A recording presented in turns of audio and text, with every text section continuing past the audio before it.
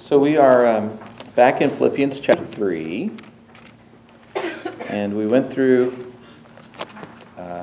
the 11 verses last week, and so we're going to pick up and hopefully finish up the next passage to get us through the rest of the chapter. So I'm going to kind of take this in chunks of Scripture and kind of to walk through it, and I think there are some passages that really lend themselves toward kind of getting the whole passage and let it make you think a little bit and then respond to the passage. Sometimes, we'll go through verses and we'll kind of pick out like every little word in the verse, and certainly these verses we could do that with, but I want to kind of take it in chunks and just if anything kind of impresses you about a particular passage, make yourself a little note, and because I'm going to be wanting you to help me apply this to us, right? So this is our class. It's not just one person's class. All right, beginning in verse 12. Paul says, "Not that I have already obtained this, or am already perfect, but I press on to make it my own, because Christ Jesus has made me one of his own. Brothers, I do not consider that I have made it on my own, but forgetting what lies behind and straining forward to what lies ahead, I press on toward the goal for the prize of the upward call of God in Christ Jesus. Let those of us who are mature think this way. And if anything you think," it should read, "if any one of you think otherwise," but it says, "if anything you think otherwise, God will reveal that also to you. Only let us hold true to what we have obtained." Now, first of all, it's worth talking a little bit. When it says, "not that I've already attained this," some passages already attained it. Well, of course, you have to look back to the previous verse to see what the reference is. Verse 10, it says that I may know him and the power of his resurrection, may share in his sufferings, become like him in his death, that by any means possible I may attain the resurrection from the dead. Now, of course, if you just looked at that one chunk, attaining the resurrection of the dead, it kind of, you would think, achieving salvation.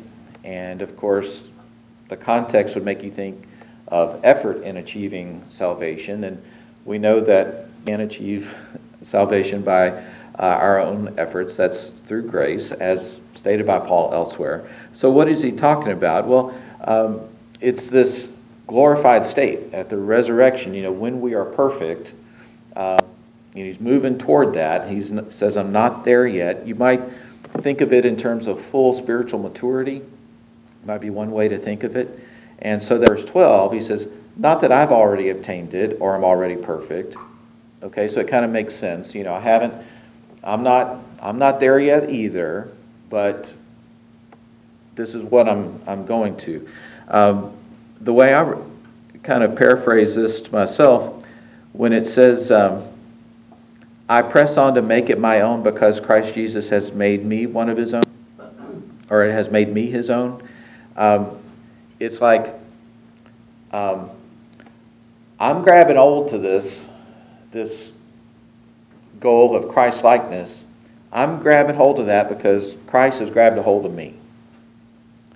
Or recognizing that Christ has grabbed a hold of me, and this is what I'm grabbing a hold of as well. It's the same word for both of those things. In Greek, it's kind of a wordplay thing that Paul was trying to make the point.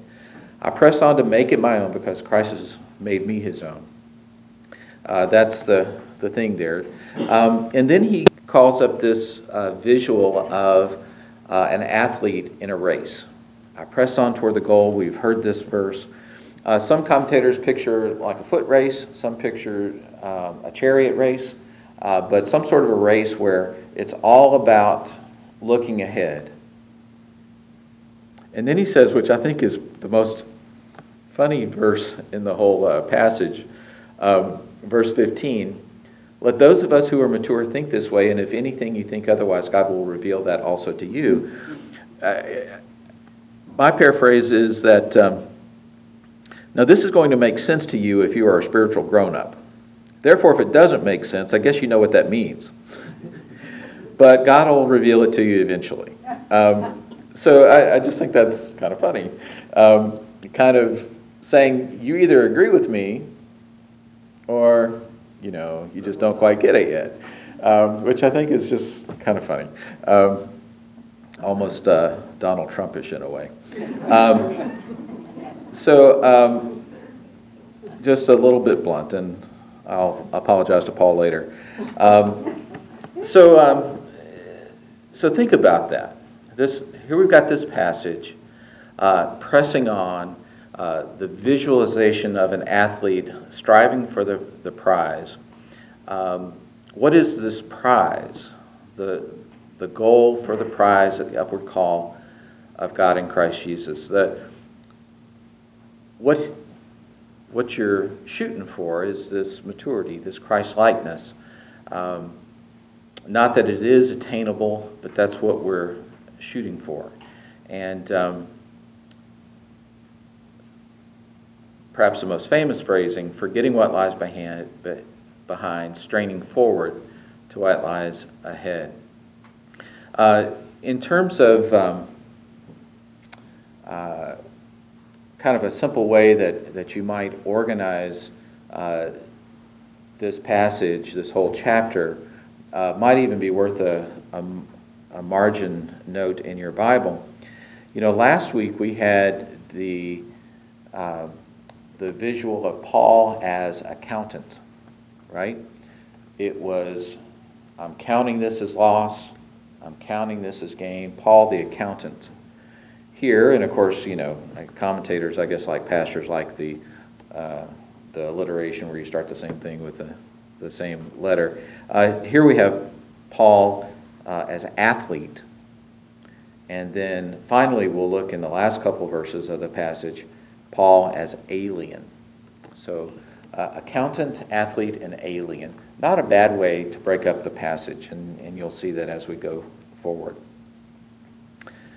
Verse 17, brothers, join in imitating me, and keep your eyes on those who walk according to the example you have in us. For many of whom I have often told you, and now tell you even with tears, walk as enemies of the cross of Christ. Their end is destruction, their God is their belly, and they glory in their shame, with minds set on earthly things. Brothers, join in imitating me. So he's saying, watch me, and watch those who have watched me. Watch me, and watch those who have watched me.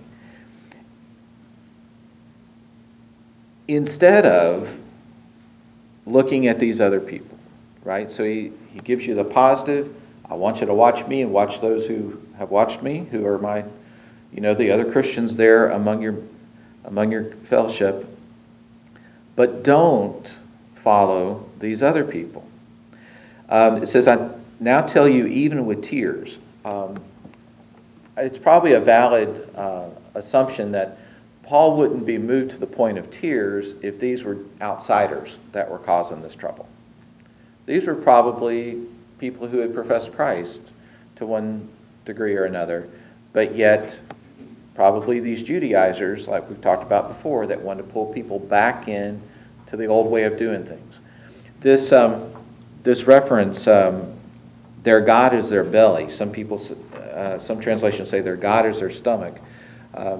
Several commentators saw this as a reference to the Jewish dietary laws. It was all about what you ate, what you didn't eat, how much you were giving up, that sort of thing. So they were putting that as their God. And he says they glory in their shame. Their mind's set on earthly things. And this harkens back to what we talked about last week, where Paul says, I've done all that. I've been the righteous, quote-unquote, guy. I've been a Pharisee of Pharisees. I'm a rule keeper. I know how to do that. And he's saying, these people, that's what they're doing. And they're glorying in something that they should be ashamed of. don't watch them, right? Don't hold them up as your example. That's not what you should be doing. I think it was Philip Yancey who said that if we were back in Jesus' day, if people like us were back in Jesus' day, we would probably be the Pharisees, right? Pharisees were in church a lot. They were really trying hard. They were. Did my battery go out? I'm feeling good. It's this battery. We would be the Pharisees. We would be the ones that were the rule followers. And I thought that was an interesting observation because, and a bit of a warning that if we're not careful, we could fall into that sort of where we feel good about ourselves because of what we do. And we feel good because of what we accomplished. And that's great, but not really, right?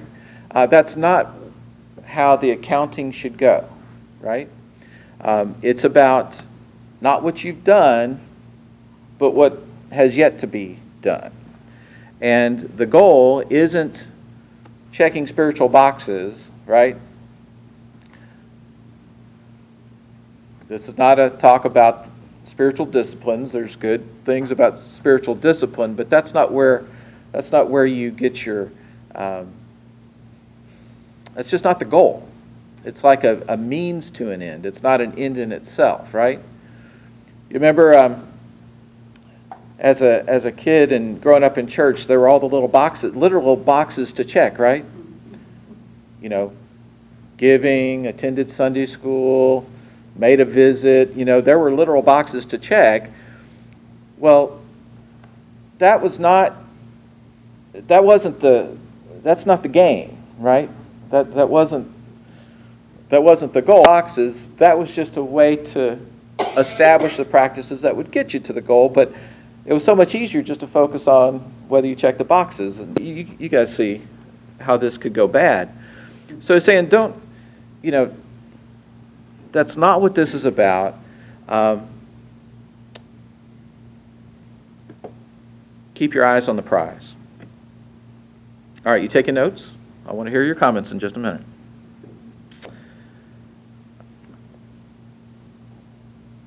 It is true that we learn best by example,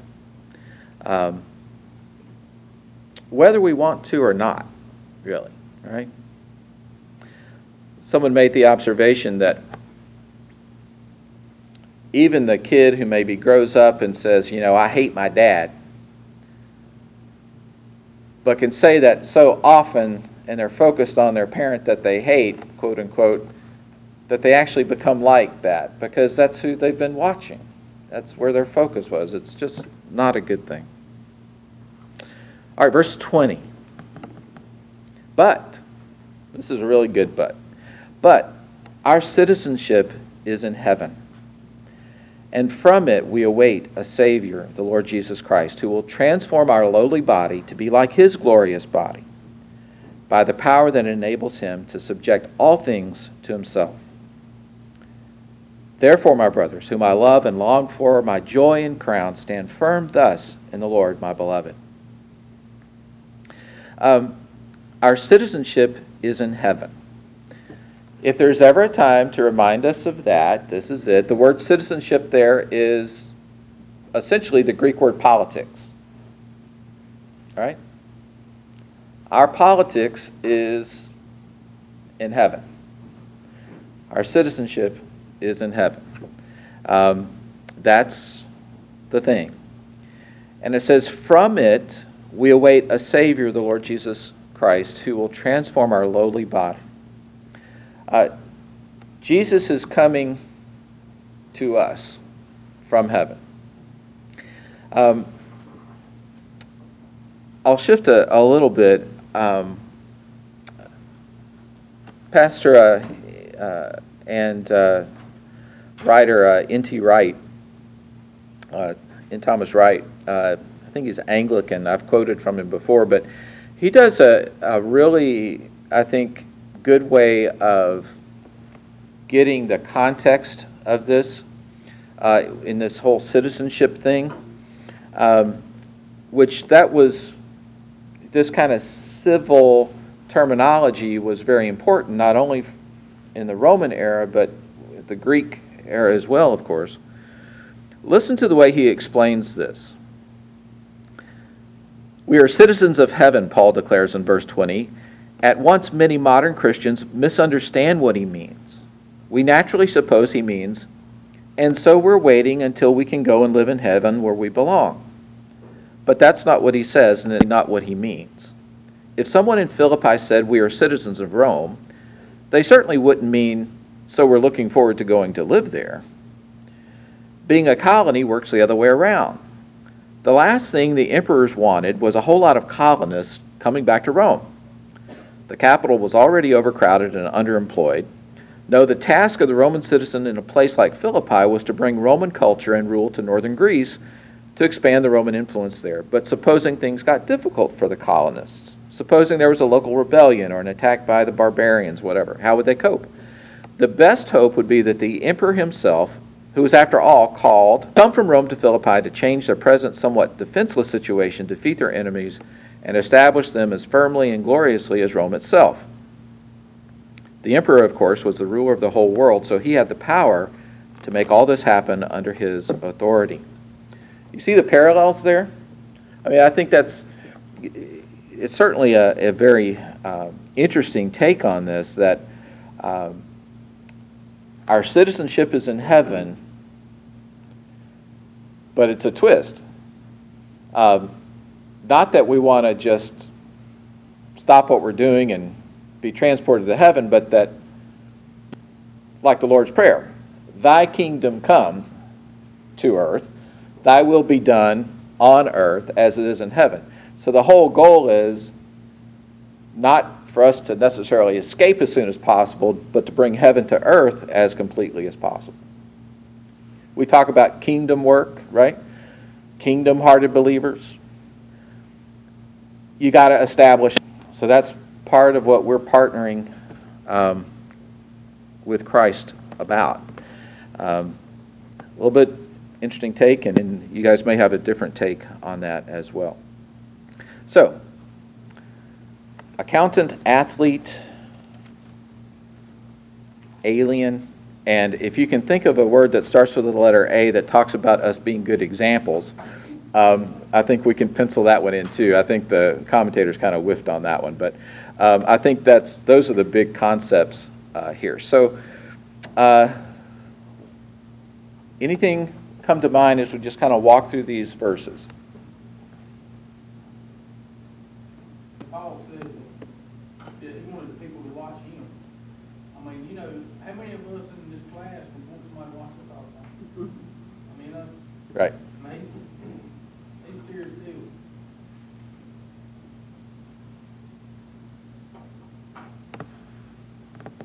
And the same reaction to the same passage.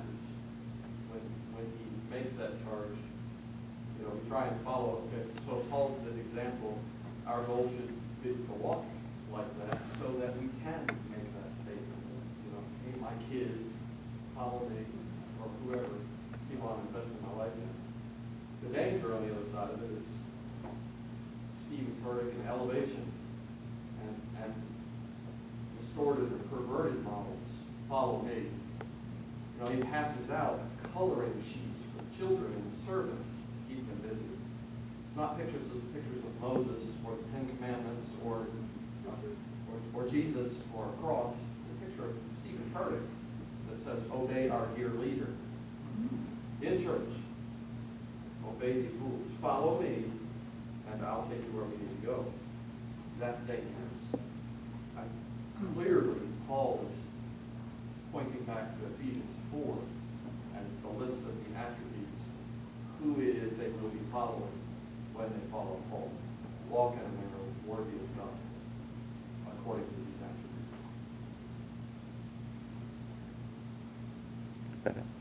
I had a very dear lady African American that went to church and where I did, and I would pick her up and take her to church. And I never ever heard her have a grouchy word about anybody or anything. And one Sunday, she came out and she sat down in the car and she was clearly agitated. And I said to her, "Neighbor, what is wrong?" She said, "I didn't get nothing out of Sunday school this morning. I just feel so dumb." And I said, what do you mean, dear?" Well, Sunday school, our teacher spent a lot of time talking about the Greek and what it means, but almost to the point where we felt like the Pharisees. Okay, we were being taught by the Pharisees. The law was more important than the heart, okay? And she said, "I don't understand any of that. I just know that I loves my Jesus and he loves me."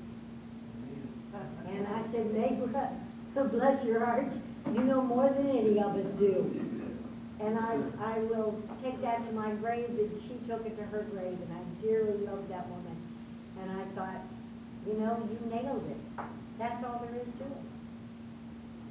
It's important to understand and to know. But the most important thing is that lady knows in her heart that she loves Jesus and he loves her. End of story. Anybody else?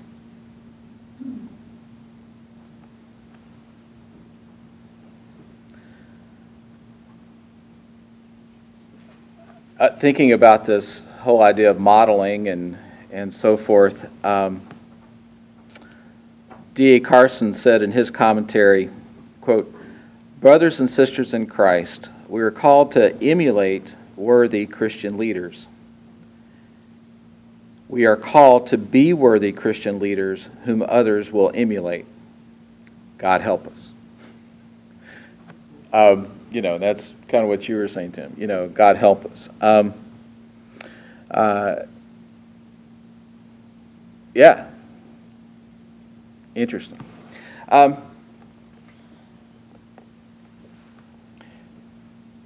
Depending on how you take it as you walk through this passage, this could be kind of a hard passage. I picked up Chinese the other day, and they always throw the fortune cookies in there, and you have to take the fortune out so you don't chew the paper. So there was one that I thought was interesting. It says, "Well done is better than well said." And I said, okay, well, that's kind of interesting. And that came to mind because, in a way, if you read this passage, it almost brings to mind the James 2 passage about faith and works. Because on the one hand, Paul is saying, look at all the stuff I've done, and I count all this as lost. But then he spends the second half saying, you guys better keep trying. So, part of me wants to say, well, which is it, Paul? Which is it? Are you saying that it's all about the trying? Or are you saying it's not all about the trying? Right? Does anybody else grapple with that? Yes, but I'll make Pat Ed mad because I use two big words. The balance there is between orthodoxy, right teaching, or right words, right? Orthodox. This is orthodox teaching. You're doing a great job with orthodoxy. And orthopraxy. Why is my hand up? Because I'm stressed. I know I'm going to get it, now I shouldn't be talking. And orthopraxy, which is right behavior. And those two things can't be one without the other. You can't just have, as Matt has said, you can't just have orthodoxy without the heart and without the intent. But you can't have right behavior without the heart either. And you cannot have right teaching without the action. You can't have the action without the right teaching. They are interwoven. Sure. Orthodoxy and orthopraxy. Yeah. That's exactly right. Faith without works, right? We understand what James is talking about. But I think it is good to remember both of those things. And also, I think a part of it has to do with what your goal is. That kind of helps clarify it for me. Is my goal at how I'm going to achieve position or power or even maybe an improved self-image? If that's my goal, that's not the goal, right? Truly, all of that is rubbish, right? Like we talked about rubbish last time. But if my goal is becoming more Christ-like, then yes, I should keep striving toward that, right? Yes, I should keep pushing toward that. So I think that's the way to think through that. Anybody else? Any thoughts? Art, could you enlarge a little bit on the last part of verse 13? I think it applies to me and maybe others. Yeah. Getting what is behind and straining. The word straining kind of stumps me toward what is ahead. So, you guys been following the story of Jordan Spieth? Know who Jordan Spieth is? So Jordan Spieth is this 21-year-old golfer out of Texas who did what only a handful of other golfers have done this year, and that is win the Masters and then the U.S. Open, and he had a very good shot at winning the Open Championship in Britain to do the Grand Slam. When he was playing the U.S. Open out in California, on the 16th hole of the last round, he was up by about 3 strokes on his nearest competitor. The 17th hole, he double bogeyed, and he came to the 18th hole, and it wasn't looking good at all. He went ahead, finished out 18, actually made a birdie on the 18th hole. The guy behind him, Dustin Johnson, had a chance to win the whole thing on the last hole of the championship, and he missed it. If he putted again and made it, he would have tied, and he missed it. He putted the third time and wound up losing the championship to Jordan Spieth by 1 stroke. But if Jordan Spieth hadn't made that birdie on the last hole, he wouldn't have won. He had to totally forget about the double bogey he made on the 17th hole, totally put it out of his mind, and just putt like he was on the practice green on the 18th hole. We cannot let ourselves be encumbered by our past. Between foot race and chariot, I kind of like the foot race because I can picture in my mind this forgetting what lies behind. I can picture taking off anything that's going to weigh me down, setting aside that. And I think very often our past does kind of weigh us down. Is there anybody in the room that wouldn't like a few do-overs? Or a few dozen do-overs? Right?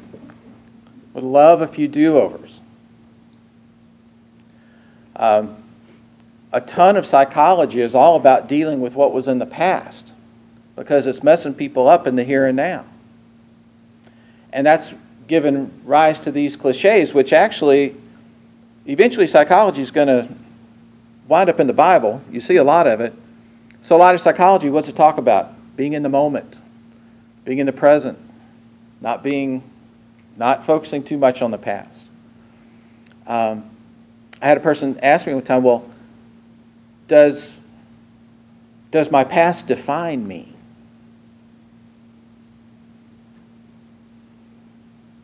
Well, for some people it might explain you. For some people it might inform you. For some people it might inspire you. For some people it might have taught you something. But it doesn't have to define you in terms of what happens next. Paul had a lot he needed to forget, right? He could have gone and joined a monastery and done penance for the next ever how many years out of guilt for all the people he had persecuted. They didn't do that. Forgetting what lies behind, straying forward. It was all about the next day for Paul. And I think that's an important thing. And I'm not sure, Mom, what you were thinking of, but to me, it's this. It's Romans 8:28 in practice, right? And we know that for those who love God, all things work together for good for those who are called according to His purpose. When do we know that things have worked together for good? It's that brief glance over our shoulder to see what God did with our past to make us what we are today. He gets the glory for it, right? Many of you, maybe growing up, there was a seminar teacher who did the big, you guys have done the chalk art in the past, and he, just makes this, you'll know who I'm talking about, Jane, makes this beautiful artwork and then takes the big black chalk and just all over it, essentially ruining the thing. And then, of course, as he continues, by the end of the story, those big black marks have become the trunks of these beautiful trees that have filled in around the edges, showing that God can take even our mistakes and glorify Himself by how He works through them. So it is incredibly important to be able to forget some things. I think the word straining in my translation is significant. Because when you're trying to do that, you are straining, little by little, sifted. I'll buy that. I was thinking too, though, there's another side of that coin. Sometimes Always. When I think about that, Paul is saying he could rest on his successes. He's had plenty of those as well. But he's saying, I haven't achieved what my goal in Christ is. I forget that. I could rest on my world, but I'm pressing on. And I think I have the tendency to say, well, especially I think maybe as you get older, well, I've already done that. I've already achieved that. You kind of let yourself slide a little bit, or you say, that's enough. I'm there. I'm where I need to be. I'm tired. I've done that. It's a fight. I'm tired of fighting the fight, but I'm going to press on. I think that's great. Let me close with this, just a little bit, a counterpoint to what you were talking about, Bob. This past year, we were truly blessed at our practice to add 2 young Christian physicians to our practice. A large part of this year has been them coming to ask me questions. They are more recently trained than me. There are some things they know a lot more than me. But they were still asking me a lot of questions. A couple times I've asked them some things too. It works both ways. But, they were like, I'm sorry I have to ask you this, but, well, I told them, I said, look, if you know everything now that's taken me 23 years to learn, then that doesn't say much for what I've learned over the last 23 years, right? I hope I'm a better doctor now than I was 23 years ago. And I'm sure people have given me a fair amount of grace for that, and I've learned a lot along the way. I hope I'm moving forward continually in that. I don't know what God has in mind for Elevation. Pastor Furtick's a young pastor, right? Bring a lot of people to Christ. I've listened to him. Don't care much for his style. The gospel's in there. I hope he's a better pastor 20 years from now than he is today. I hope he learns from some of his mistakes. So I think we ought to be a fair amount of grace. So we don't be, not that you're doing this, but it's okay to work on some things. But I don't want us to be too Pharisee-ish. And again, my apologies. So that we are all in this together, right? The church is a really big church, and it doesn't stop at these walls. And I hope that the people that are in these fields, whether it's the pastor yet to lead us, the pastors in our community, in our region, I pray that God continues to work on them the way that I hope He's working on me. All right, anything else? All right. Let's pray. Father, help us to always remember what you did for us. To remember what you're doing in us. And Father, let us be open to the Holy Spirit's leading. Father, I thank you for these folks, that we can sharpen each other as iron against iron, and that perhaps the Holy Spirit can just quicken the things that you want us to remember. Let fade the things that where I've maybe not hit the right point, but that in all this that we could give you the glory. In Jesus' name, amen. Thanks, everybody.